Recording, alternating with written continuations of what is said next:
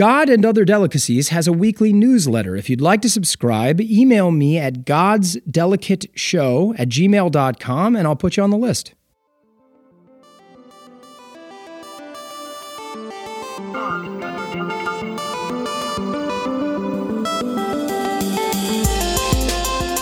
Hello, everyone. Welcome to God and Other Delicacies. I'm Nicholas D'Augusto. Thanks a lot for being here. I have another wonderful guest on tap today. Chat ahead, God a part of it. Let's do it. Today, I have the privilege of welcoming Kate Van Devender to the show. Kate is a television writer, actor, and producer. She's been a staff writer on CBS's Friends with Better Lives. She created and executive produced a YouTube comedy series called Part-Timers, and she created, directed, and starred in an award-winning web series called The Actor Diaries, among other credits. She is also the founder of Sandplay LA, a system inspired by sandplay therapy that she utilizes to help creative professionals manifest their work and break through creative blocks. Basically, I'm glad I've got an hour because she has a lot to talk about. Welcome to the show, Kate. Thank you so much. Yeah, it's great to have you. Thank you. Likewise. We were chatting a little bit before we actually started the show that we have known each other for a long time. You met me in a gaggle of Nicks. There were so many Nicks. So many Nicks. At that Nick one party. Massou, for those of you who are listeners to the show, Nick Massou was just on the show, and Nick mentioned Kate. And so whenever somebody does that on the show, I like to bring them on instantly. One, because I think it's fun that I can string together, shows close in proximity to when somebody's like, it's almost like, like Candyman. You say Candyman enough times and the person appears. It's not quite going to end in such like a horrific place, but at least I hope not. We never know. You never know with religion.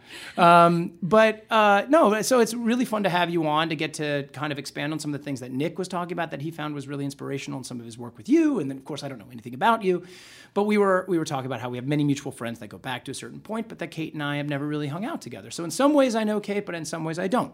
So I'm excited to have you here.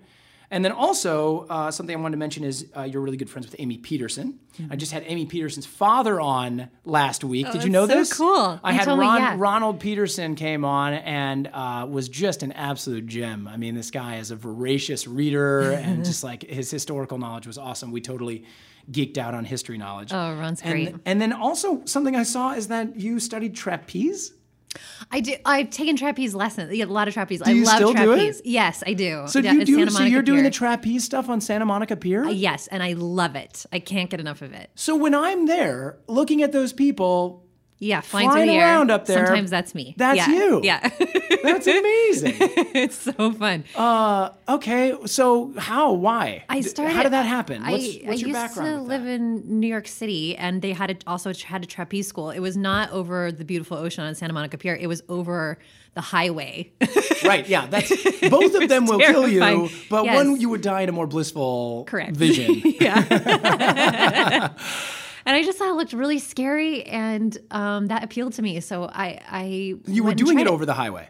I did it over the highway. Wow. Yeah, and the first lesson, there's obviously a huge net, but you yes, fall and into you're strapped into, you have ropes on you and stuff. There's no way you're going to die. When you fall on the ropes, do you hit the net? You hit the net. Okay. Yeah. So you get the feeling of like, holy crap, I'm now falling, and you hit the net, and you're like, wow, I'm laying on a net above the highway. Yeah. It's like they make your body safe, but your mind doesn't know that. Sure. So it feels like a free fall. Absolutely. Yeah. You get all the adrenaline, and the primal brain comes up and totally wants to survive and all that stuff. It's like those moments where you're like in one of those hotels that have a glass floor or something, and you're 30 floors up, and you're standing there, and you know that they wouldn't allow you to do this if they thought the floor would fall out. Yes. But it's insane. Like you're not supposed to be doing that. Yes. That's so wild. I love it. There's so many good things about it. It's like grace under fear. The best thing I love is they teach you tricks. And so, and sometimes those tricks involve, like letting go of your trapeze bar and grabbing the one across from you that may or may not have somebody on it who's catching you. Wow. And the trick fails unless you are completely present. So if you anticipate or if you hesitate, you're done. You're in the net. And so it's like it really forces you under fear conditions to be hyper present, which I love.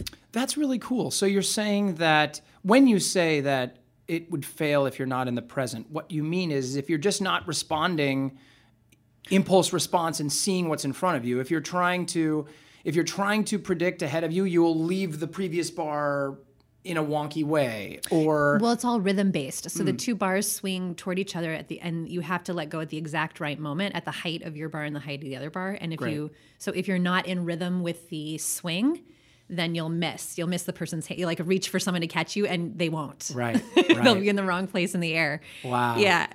That's wonderful. It's such a thrill. I've been doing Pilates. So I like Pilates, but I don't fall a lot. I'm already on the ground when I it's like start. Pilates off a cliff. Okay, it's about cool. That. It's like that. I'm a little scared of heights.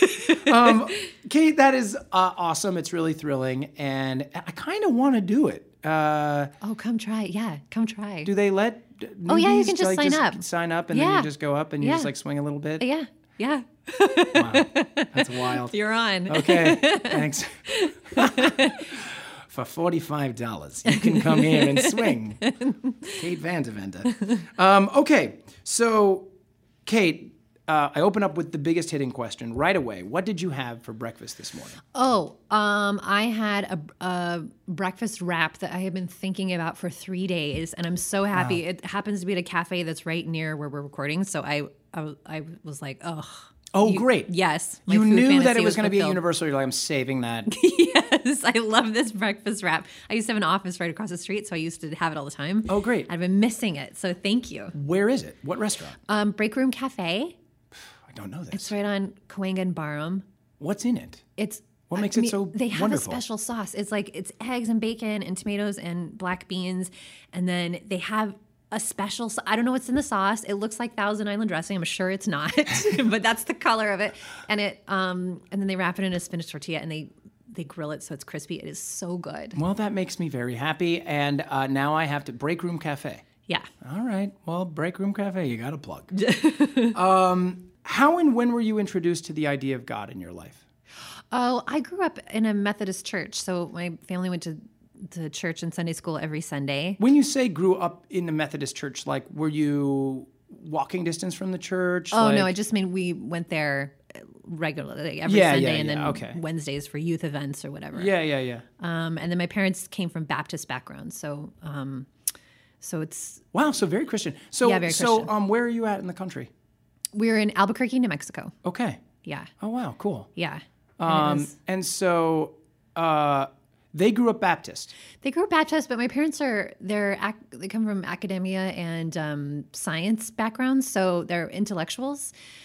So it was like we went to church every Sunday, but they're liberal progressive. So it's like they were like, don't turn your brain off when you're listening to these sermons. Like it was always kind of an intellectual exercise. Like, what do you think about that? And does that make sense to you? And it's okay if it doesn't. And they weren't really pushers of religion necessarily. They were more like, let's just introduce our kids to some bigger ideas and then encourage them to actually like investigate it intellectually. But weirdly, it was not investigated emotionally. I never felt like. Now I have a very open spiritual connection that feels very emotional and personal and spiritual. Whereas when I grew up, it was pretty much all intellectual and maybe a little political. Yeah, that's fascinating. So do you think? So the first question I have is, what was your grandparents like? Their point of view on religion, and does that influence why your parents felt compelled to bring you to a Baptist or to bring you to, I guess, a Methodist church? I think so. I mean, they grew up in the South, so my dad's family is from Mississippi and my mom's family is from North Carolina. So, do you get the sense that did you know your grandparents well? Yeah. Did you get the sense that they're very religious?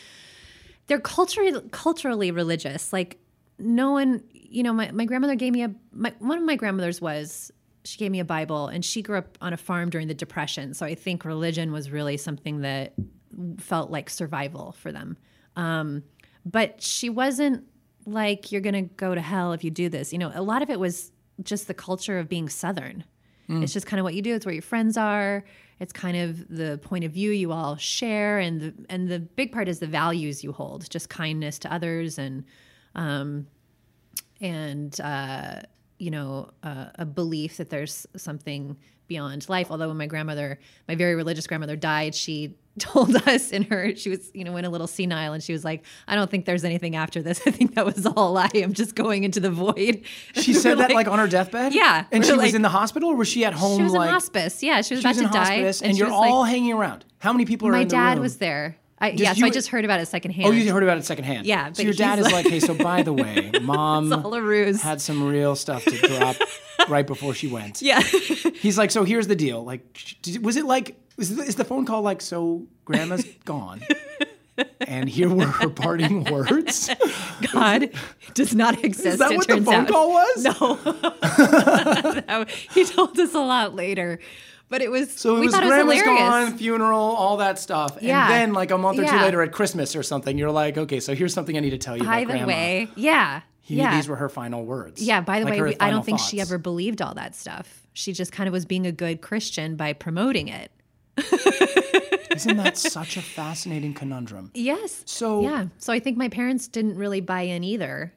Right. Well, fully. So it seems like this is a theme then. So so it's almost, so do you get a sense then that, so your dad seemed surprised by his mother's point of view. And delighted. So not because he has an agenda for anti-religious agenda. He doesn't. He still goes to church, but just delighted that she found her truth. Wow. But then,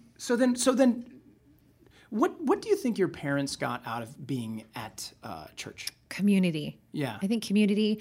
And for them, it really is an intellectual exploration, like just the history of the Bible. When they teach their Sunday school lessons, they teach it from the point of view of what the beliefs were at that time that that Bible passage was written, which is a totally different interpretation of how you read it in modern day. And so they were like, oh, historically, this group of people was under oppression from the Roman, they'll like really go into it so you can understand, like, this is why this was written. This is what that means to those people at that time. And then that's what the lesson is. It's not like a literal interpretation now, it's a historical one. Is your sense of this Methodist church that it is, I don't know a lot about Methodist in particular. Is it known to be a progressive and liberal offshoot of a certain denomination of Christianity? Is it known as that, or is it kind of like any church anywhere, like this one happens to be liberal and progressive? Or would you even consider it? No, it's a real mix. Like, right now there's a big split in the Methodist Church over homosexuality. Right. So yeah, this is actually great. Somebody else mentioned this to me actually. Matt Hayes, who came on the show, was raised Southern Baptist, and he is a gay man, and he came to understand his homosexuality at a very young age, and for those of you who have listened, he thought that the preacher would preach often about gay people. God sent AIDS to kill gay people, and that he at a young age, like at the age of 9, thought he was going to die. Oh my God! Oh my God! Isn't that insane? And so that breaks my heart. They asked what he wanted to be when he grew up, and he was like, "I'm not growing up. I'm going to die of AIDS." Oh my God! It's like he tells an amazing story, and so he mentioned in that interview that I think this information had just broken. Like they had just voted that the church was not going to support homosexuality. Like it's one of those things like, we'll welcome you as a Christian, but we can't, condone your behavior. So that's what's happening, right? That's what's happening. That's the schism inside the Methodist Church now. And some are choosing to... Go ahead. Apparently the homophobes were mostly, this is what I understand, coming from non-American, so foreign Methodist churches were the bigger vote, and so a more immigrant sort of, whatever. No, it's a worldwide organization. Oh, I see what you're saying. Yeah, so I see. Right, so they as progressive. Have a larger influence on the Methodist churches. The International Methodist Church. Yeah. Is a stronger force than the American Methodist Church. And I think most of the Americans were pro gay, and then I think the International flipped the other way, so it all tilted. So, do you feel like were you raised with prayer in your house? Yeah, we prayed. I mean, we prayed at every meal or every dinner, but honestly, I really wasn't that into it. Yeah, and I kind of signed off when I was about 12 from organized religion. There were a number of things, like we had a new minister come in, I remember, who was homophobic and preaching about it. And my parents left the church in protest, and along with a bunch of other people. So that had happened. But there was one thing that happened. We had these 2 youth ministers who one Wednesday evening pulled us all in, all the preteens and teens, and pulled us all in for a sex talk. And like a million, we're all like, oh, red flag, like, they're definitely not going to tell us the things we actually want to know about sex, right? We're just going to learn stuff we don't want to know. So they used to tell me to exercise more. Oh my God. And then you'll have less desire. Yeah, right. The non-helpful stuff. Thanks, priest. But it was a husband and wife team, and they wanted to, give their testament to their own personal story and try to share and open the discussion, right? So you're already uncomfortable. That's exactly how we all felt in this moment. I just can't wait. I continue, please. Whatever you tell me is going to be fantastic. Okay, so it's like 20 of us in a circle sitting on the floor. What time of the? So this is in the middle of the day? No, this is a nighttime Wednesday thing? night, which is like youth night. Youth night. Yeah. Okay, so Wednesday night was your youth night stuff. That was the kids, the teenagers, or the young. Teens, your age group gets together. Yeah, we'll play games and have cookies and punch and just like. And it's a sort of Christian environment, and in a way to healthy getting together. Yeah, we'll under the guidance service of stuff, maybe. God. Yeah. And then Sundays with the family. That's right. Okay. That's so right. then you have this couple comes in to talk to the young ones about Dara sex. and Steve. What was the Dara and Steve? Dara and Steve. They were husband and wife couple. Okay. Dara explains that although she was a virgin when they got married, Steve was not. I remember hearing a story like this actually when I was growing up. So so she's going to here we go. So. And Steve is totally quiet. He's like, he's kind of looking a little bit ashamed, but in retrospect, I'm like, I bet he's like really glad he got a little, action. For sure he was. Right? He feels bad that and then her job is to sell that she's super happy about only him. 100%. Yeah. Right. So then she says, this is the main message I want to give to you all tonight, which is, a girl's virginity is the best gift you could ever give to your husband. Wow. Yeah. And I remember thinking I was 12, I was 13 at the time, and I was like, I get what you're saying, that it's a really sacred thing, and I can get my head around it being a really precious gift, but what happens when it's over? Are you worthless? Right. Is Did that you get to it? ask that question? No, I couldn't. Right. I was not going to ask questions in that circumstance. Good call. I don't know. But no, it's a great question. Keep your eyes down and try to get through it. It's a fantastic question, though. Is that I want you to continue this story, but my question is, if you want to fold this into what you're saying, is that do you feel is that something that a woman is raised with, a sort of sense of once your virginity is gone? Yeah, I think so. I think that really articulated, a bigger cultural and certainly backed by a religion often perspective. Yeah, and it was terrible. And I that was the moment that I was like, this is not for me. I can feel my own worth, and it's not wrapped around my virginity, certainly. Wow. And I unsubscribe immediately. And that was the last time that was the last moment that I had any trust for organized religion, I would say. How much longer did you have to kind of go through the motions? Oh, through high school. Wow. And then I went to church a little bit when I was in college, and then I joined Buddhism for a couple of years, many years later. And that didn't take for other reasons. Well, I want to hear more about that after the break. So this is, because I imagine what's funny about the phrase joining Buddhism is I get this idea that you joined a caravan and you just caravanned with Buddhists around the country, and you're like, oh, felt like that. God, I joined this Buddhism caravan. That wasn't good for a few reasons. It's like a band that you were we traveled with Grateful Dead for a while, and that was fun for a while. Had to pull out. Okay, so we're back with Kate after the break.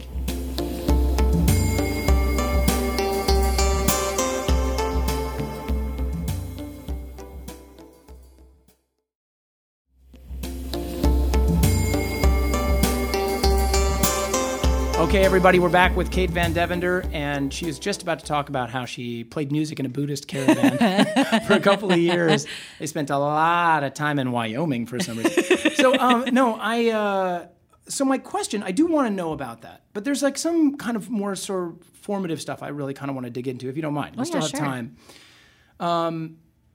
So when you have this discovery, this woman, Dara, is trying to kind of, she's obviously trying to validate her choices by instilling this stuff in so these vulnerable. young women. Yeah, I certainly don't. And it's certainly vulnerable, right? Her. Yeah, it's open, it's intimate, it's you see it as not the road you want to travel down. Right, but she's definitely just trying to keep us safe. I get it. Yeah. But I understand why, and it is a big turning off point for you. And it seems like it's a kind of lightning bolt kind of moment for you, like almost.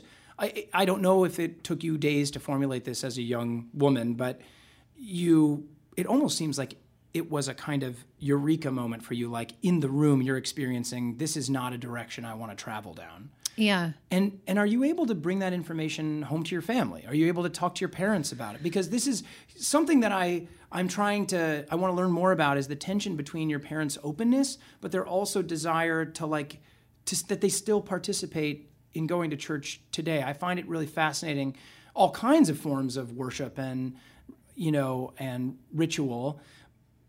I find these fascinating in their own way too. Parents that want to encourage an openness, a free thought. They don't seem threatened by a child that wants to say, hey, this is not for me, but at the same time, they're like kind of agreeing with you maybe, or they're encouraging you to be free thinking. It's almost like they're trying to tell you to leave the church, but they don't want to leave it themselves. I find it fascinating. Like, that seems like an interesting tension. Well, we definitely had to go. I mean, it wasn't a choice to not go. So, but it was, they weren't going to force us to believe something.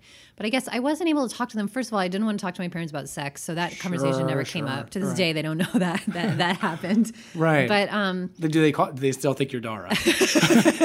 Are you Dara? Is this like Fight Club, right? Okay, but go on. My parents are intellectually open, but not emotionally open. Right. This is something you referenced. Okay, what does that mean? It just, in context with the church, we sing these hymns, and the hymns are all about like love and connection and my soul sings and feels the glory of God, and really huge emotions, like huge feelings and concepts behind that. But the context that I had with my parents was this very hyper intellectual space. So it was analysis, and those are opposites. So I had a lot of confusion about what, if I was looking at the hymnal as a guide, this is what it's supposed to feel like, but I can't personally feel that. And I don't think my parents are feeling that either, from what I can tell, because nobody's talking about it. Yeah. Then there was a huge disconnect. It just felt like the religion wasn't reaching me in the way that it claimed to be able to for whatever reason. And so I And you don't think it reached your parents in that way either? I can't speak for them, but I can't speak for them, but I don't think so. Or whatever your sense is of their experience, it's definitely not the spiritual emotional resonance that you've come to understand about. That's right. I really don't know what my parents' spirituality is. Yeah. I know what their intellectual beliefs are and their value system is, but I have no idea. Maybe on their deathbeds they'll be like, here's what I really think about God. That's kind of how we roll. We just don't know. Yeah. We don't ask each other. I love you, and I wish I could have had those hours back. Bye. Thanks, Dad. Mom? It's really fascinating. So why do you think it's an important ritual for your parents? I think they love the community. I think they really do like to be pushed beyond themselves. So just to grapple with concepts that are, have been passed down through time and are really big in terms of interfacing with the mystery. They really like that. My dad's a physicist, so is always thinking about the universe and things beyond, and so all that stuff is really juicy for them. And they're leaders in their community, so they have a strong identity there. And so that's cool. It's almost like a check and balance thing or something. He's in such kind of analytical physicist headspace. Going there takes him out of that as best he can.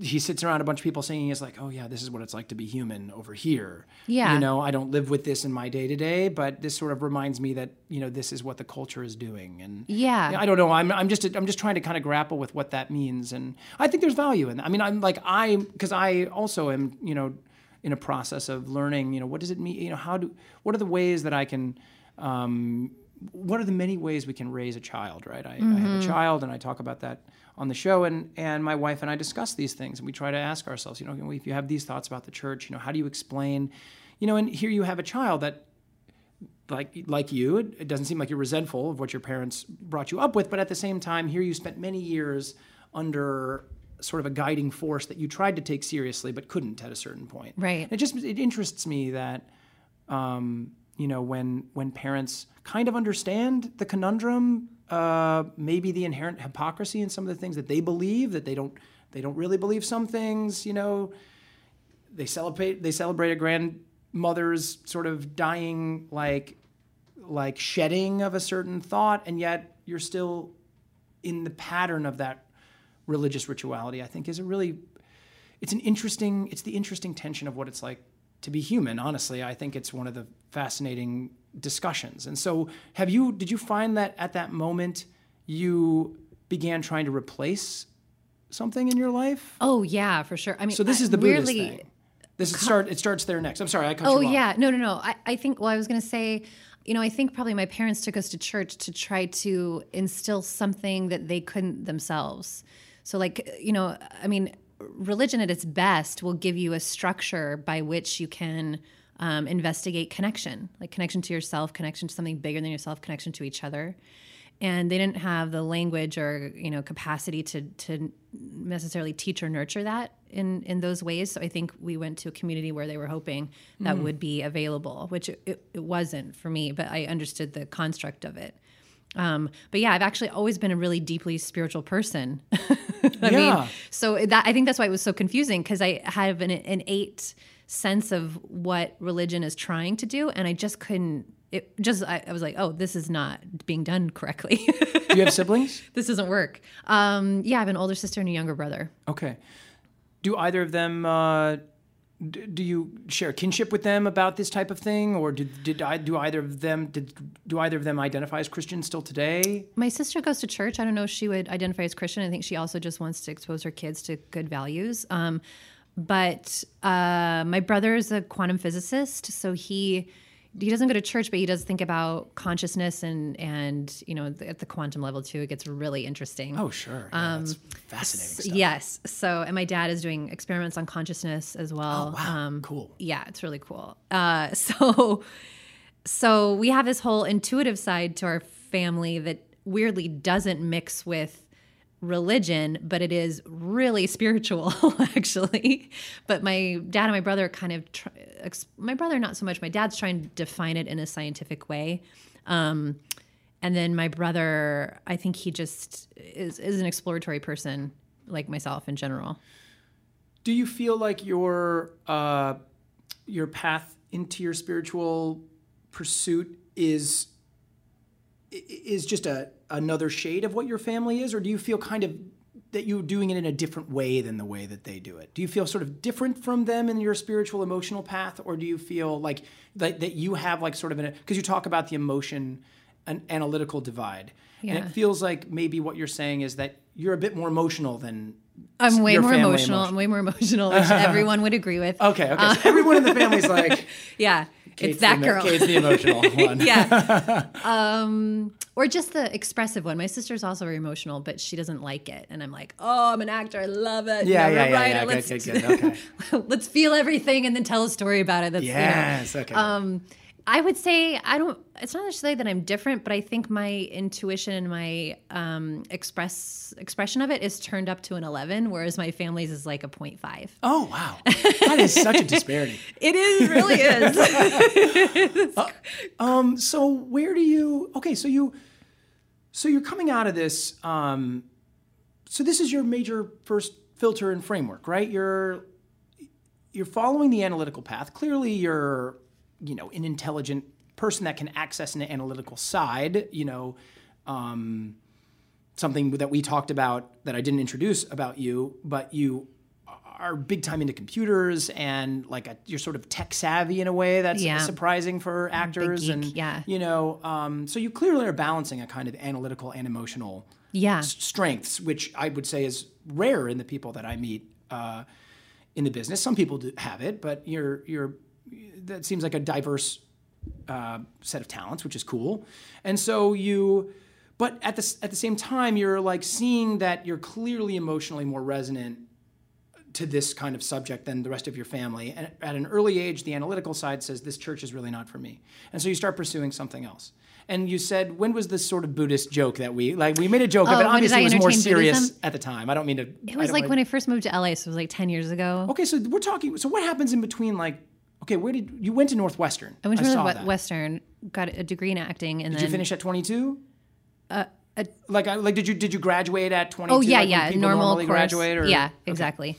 Okay. So between 12 and 22, 20, like it's kind of just, you're just sort of growing and getting through these stages. You're going through the rituals. You're leaving the church when you can finally leave the house. This kind of stuff. Yeah. College, you're exploring different ideas, and you hit on Buddhism for a while.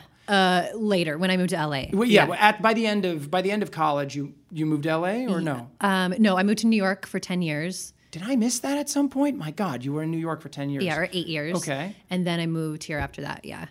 And in New York, are you pursuing this stuff there? Or is it kind of latent? New York, yeah, I went to New York. I did. I didn't go consistently, but there was this amazing church, Riverside Church. It's very famous.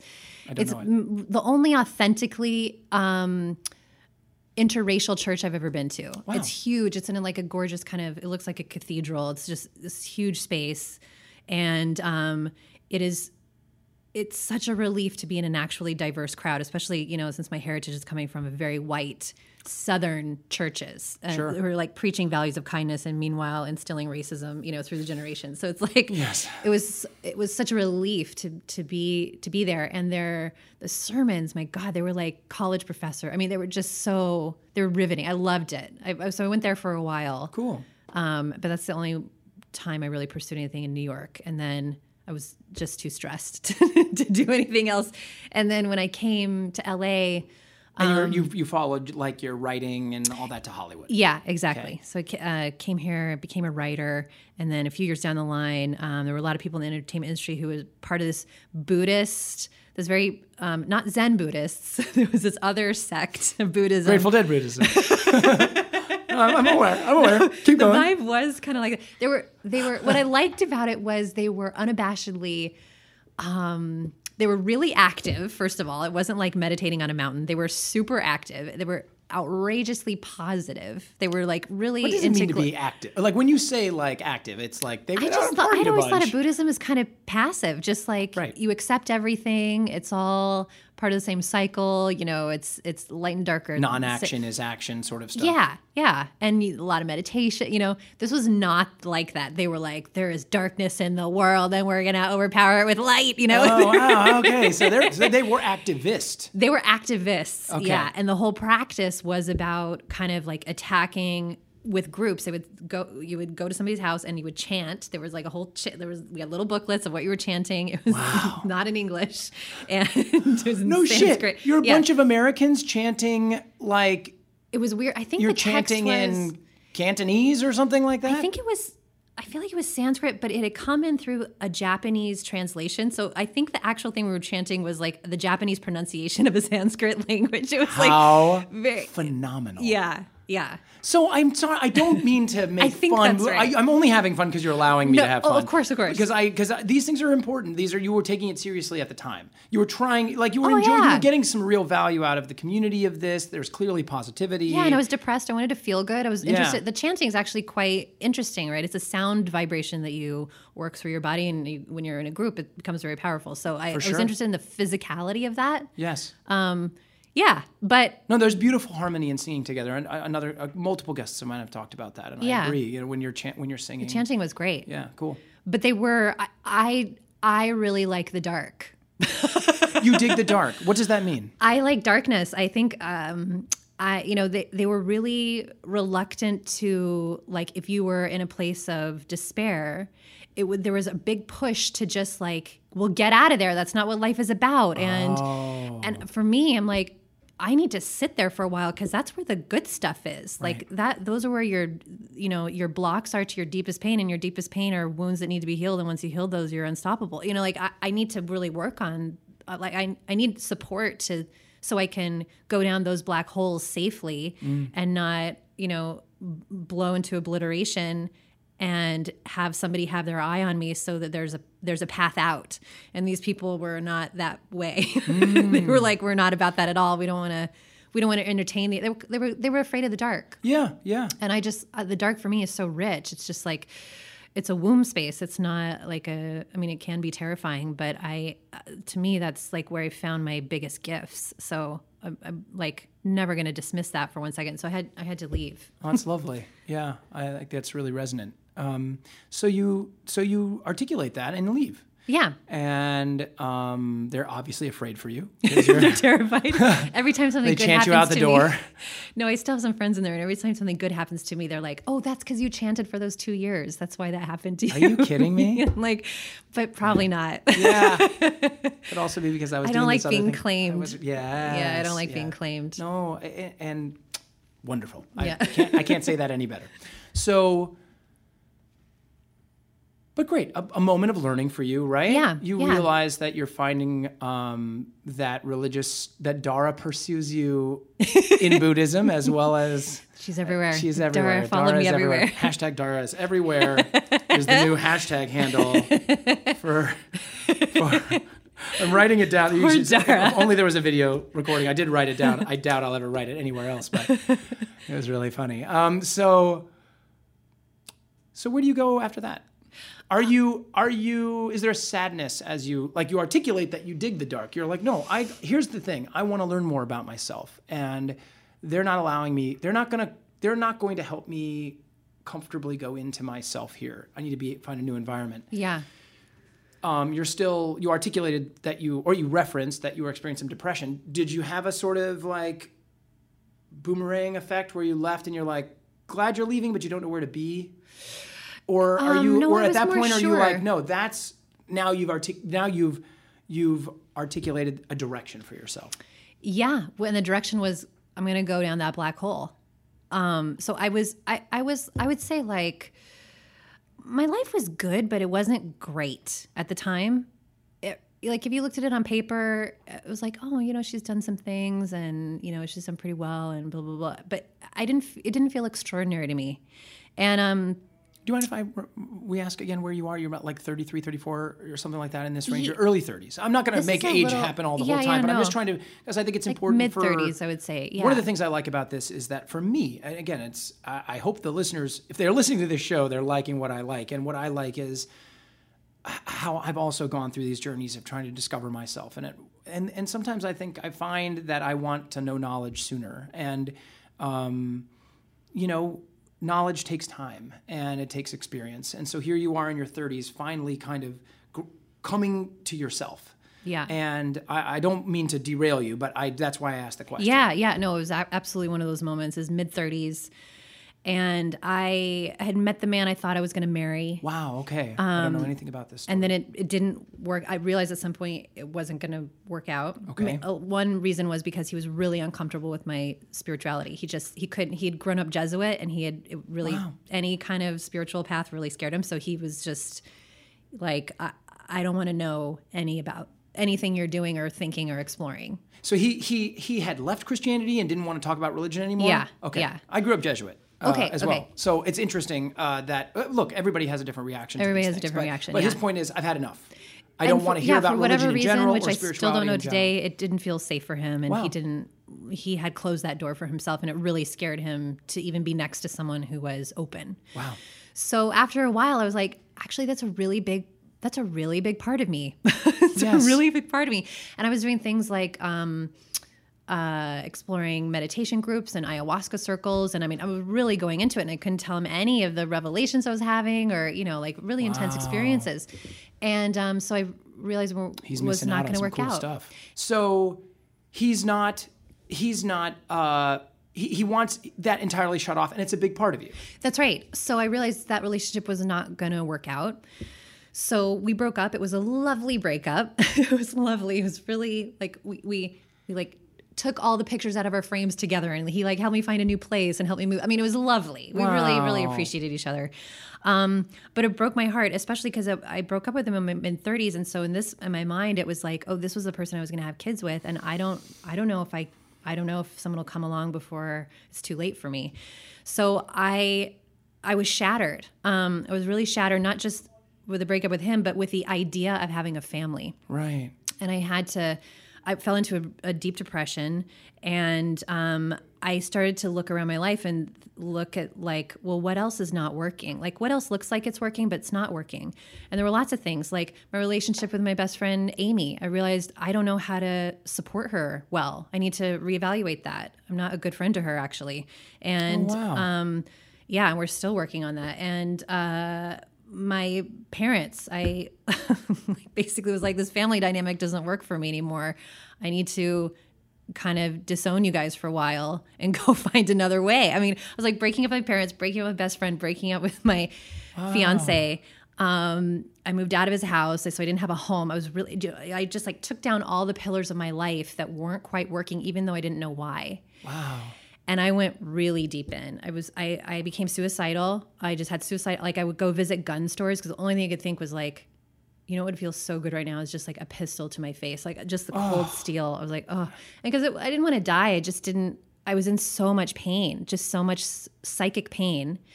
And I just wanted relief, and death started to feel like a relief. However, I would have killed myself if I thought it would work. But I was like, what if I come back as something else, only I don't have all these wonderful people around me and all the tools and all my intelligence? Like, what if I'm in a totally different package and I can't work through it? You know, like then I'd be so pissed. I love it. So you had like a sort of reincarnation experience in an ayahuasca, journey. And that you were like, maybe that was the answer, and I will be destroying my ability to like pursue that. Is that kind of what you're referencing here? When you say come back, you're talking about reincarnation. Yeah. I was like, we don't know exactly how it works. I mean, I have some idea and I have some beliefs for sure, but it's a gamble, right? So like, what if I kill myself and I'm still in pain? What if my soul exists? I just don't have a body and I don't have all the physical tools around me to help me out of this pain, and I still have this problem. I wasn't sure suicide was going to solve thought process. I mean, it's like it's the only thing that kept me alive. I would have done it. I would have just been like, first of all, because I was not into suffering. It's god dang, it's so great to bring people on this fucking show. So first of all, your strength of self and your comfort with the ability to talk about these things is really impressive. So thank you very much for sharing. Because that's a super vulnerable. I mean, it doesn't seem vulnerable anymore because you clearly have power over it, but it's intimate what you're sharing, and I really appreciate that. But it's very impressive because clearly you're not. This is something you're able to talk about as an experience that you can share, and maybe others will. I imagine other people will experience this. I certainly have experienced depression, and I, although not having gone as far as you did to, actually looking at weapons, I understand. I think many people understand those thoughts of that psychic dissonance and where it can take you. So very impressive. But also, I've never heard the idea that you actually saw like the repercussion of death as being like a threat to stay alive. It was a trap. I was so pissed. It was super interesting. I was so pissed.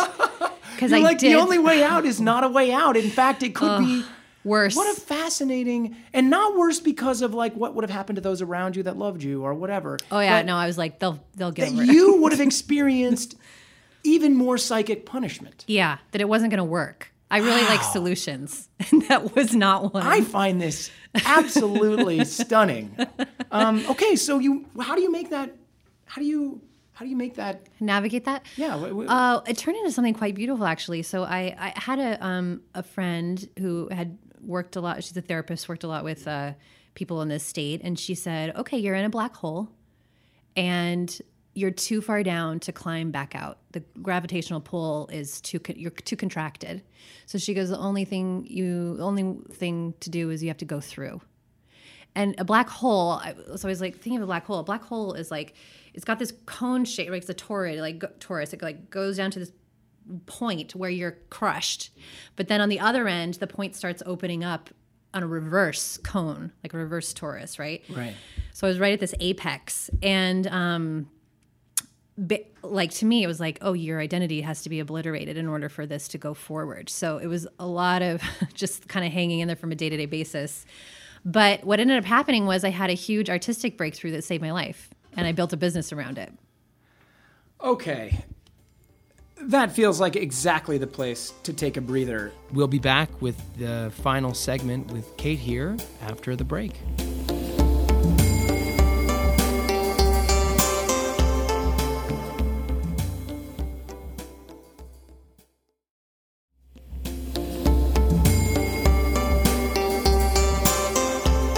All right, we're back with the final segment of our show.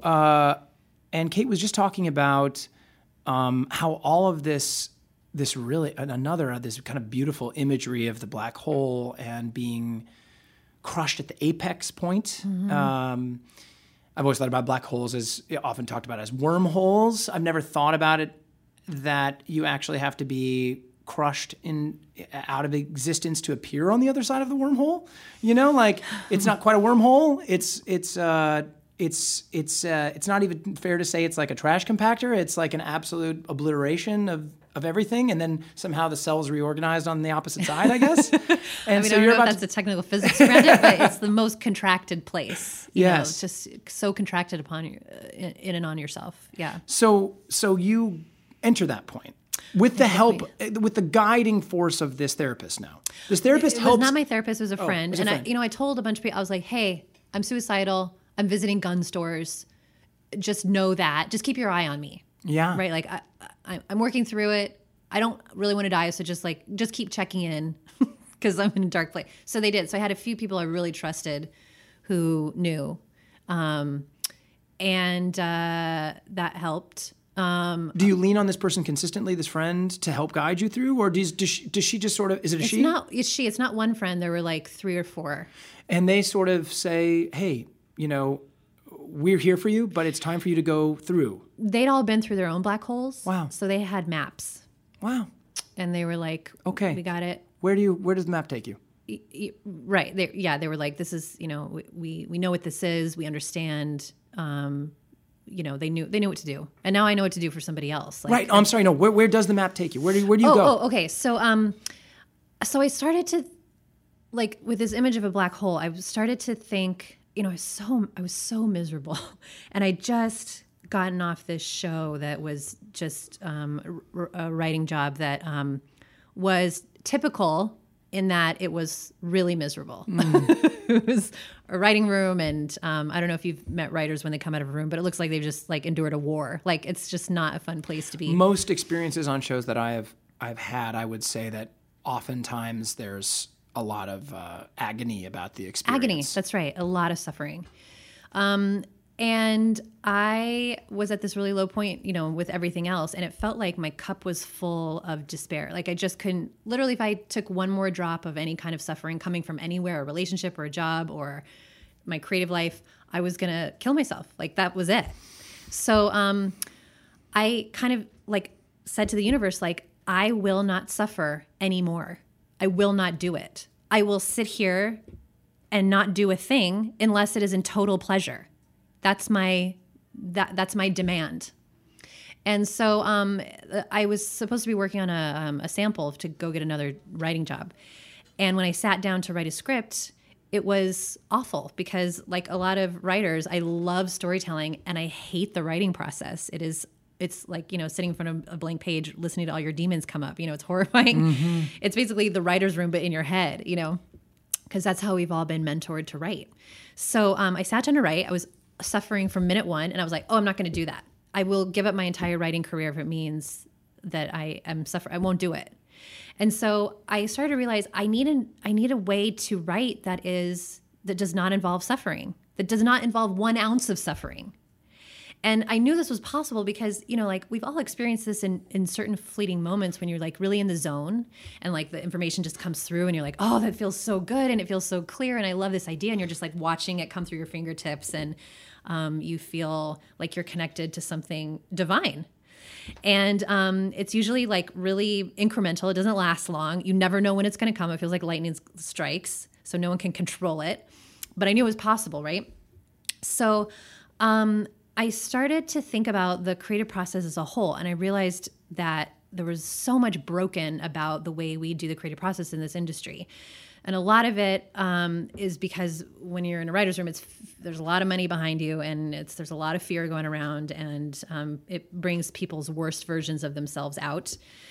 But not to please don't. I don't want to derail too much, but something that I found interesting as I learned more about this, as I grew closer to like my experience on Trial and Error. All the writers there had a very positive experience. It's one of the rare experiences. I'm so happy to hear that. Yeah, they did. But I learned a lot through that by having connection to them. Is that I don't think I knew for a long time that writers suffered that same fear of losing a job that actors do. It's almost exactly the same. It's a different. There are different breeds of minds typically, but the fear of the show ending, it's very difficult to get another writing gig. It's difficult to get another acting gig. It's you're always waiting. You're never quite ahead of the game. It's very hard. That's right. And so that fear of losing out, the fear of losing the job and being cut out or being fired or being replaced, whatever that is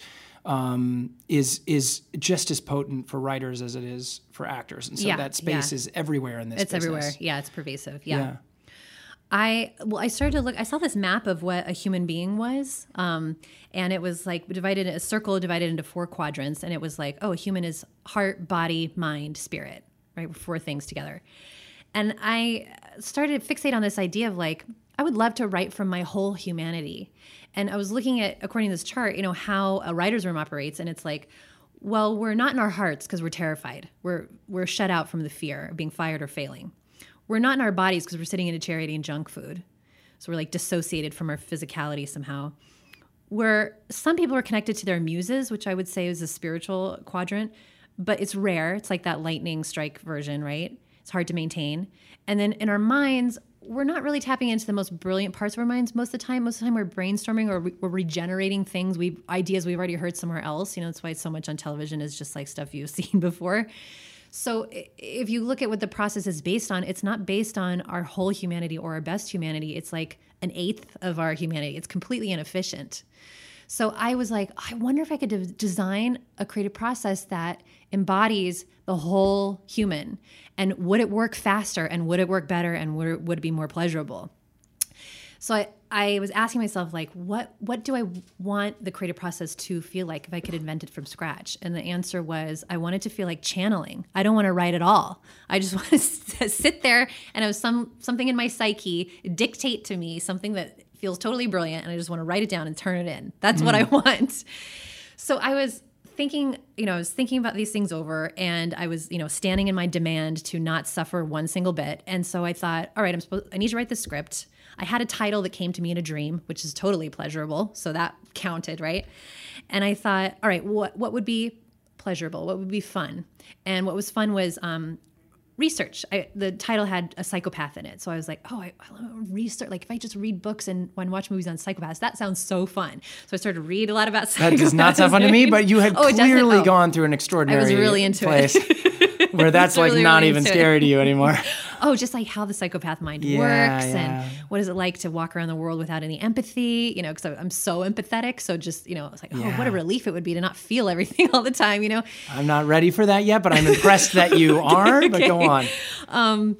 I stumbled across Carl Jung because he was the one who studied a lot about the shadow side of humanity. And in the process of reading Carl Jung, he was also the one who articulated that our psyches speak to us in images. That's why we dream in pictures. He did a lot of work around that. And I went a little further, and I stumbled across this method that's a Jungian method that's used for kids. It was invented by a woman named Dora Kalf, who's Swiss, in the 60s, where she realized that, doing therapy with kids is difficult because they don't have a lot of articulation skills. They can't just tell you what's going wrong with them. They're confused, So she invented this way where she built this tabletop sandbox. It's like 2 feet by 3 feet, and it's got white sand in it. And then she put like 500 little toys on a shelf, and each toy, it was like people and places and monsters and things and trees and, you know, anything that would be in a world. Mm-hmm. And she would have the kid come in and say, you know, all right, what's going on with you and your mom at home? And instead of answering verbally, the kid would go to the shelf and with that question in mind, start picking figurines, these images. And then he would put them in the box, and it usually took about 45 minutes, but the kid would make a constellation of images that would relate to each other in various ways. And it was so accurate toward the kid's experience because it was coming directly from the psyche. And what she realized was that the sandbox became an exact mirror for that kid's psyche. So I was fascinated by this modality. And I had a friend who was a child therapist who gave me a free session so I could try it out. And I just started to think, what if you could use that same modality for storytelling? What if you could ask the consciousness of your script or the consciousness of the role that you just got cast as, what it was trying, you know, what if you could ask it questions, anything you needed to know so that you could write it down. So I was like, that sounds fun. And I'm all about fun right now. So I went to childtherapytoys.com. I bought a sandbox. I didn't have enough money to like buy all these toys, but I printed out images and I laminated them and put Velcro on the back and then made a Velcro wall. So like 500 different images of all kinds of things. And my images were, you know, there were sexual images and religious things you wouldn't find in a kid's toolbox necessarily. And I was like, all right, so I was looking at my chart of humanity, right? I was like, okay, I've got the body piece because this is very physical. I wanted an emotional piece, so I made a playlist of like really heartfelt music that just felt like relaxing and welcoming. And then the spiritual piece was the connection to the psyche. And then in this modality, it's interesting. What happens to your mind is it flips. Usually, like when you're brainstorming ideas, you're in a generative state. You're in an active state. You're like throwing out ideas, trying to come up with them. But this switched to a receptive state. So you're actually like your brain is watching what your hands and heart are feeling.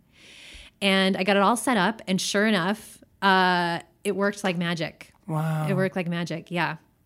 Wow. It worked so well. Who did you test it first with? With my own script. So I went through all the tenets of storytelling that I had this title. Like you did the sampling with yourself? Yeah. So I had the title that came to me in a dream. Wow. And my first question was like, all right, what is this show about? Because I had no idea. Wow. And I turned on the playlist and I was like, I don't know if this is going to work. And like lightning, it was like just like that feeling of being in the zone. And I got the themes for 4 seasons downloaded in 45 minutes, which normally would have taken me 3 months at least. Wow. It was so fast. And there were like 50 images and they were all related to each other and they were all communicating to me things that meant something. And I got characters. So I did this for like 10 weeks. And each week I did a different question. Like, what are the characters? Who are the characters? What is the world? What's the tone? Like things you would normally be doing anyway, but I just downloaded them instead of, quote unquote, created them. Wow. And I turned in the script and my agents were like, this is the best thing you've ever written. Where did this come from? And I was like, it came from magic. Yeah, so I'm really glad it worked because I needed it to work professionally as well as just being. When was this? How many years ago now? This is or 3 was years it recently? ago. This is 3 years ago. And it worked so well.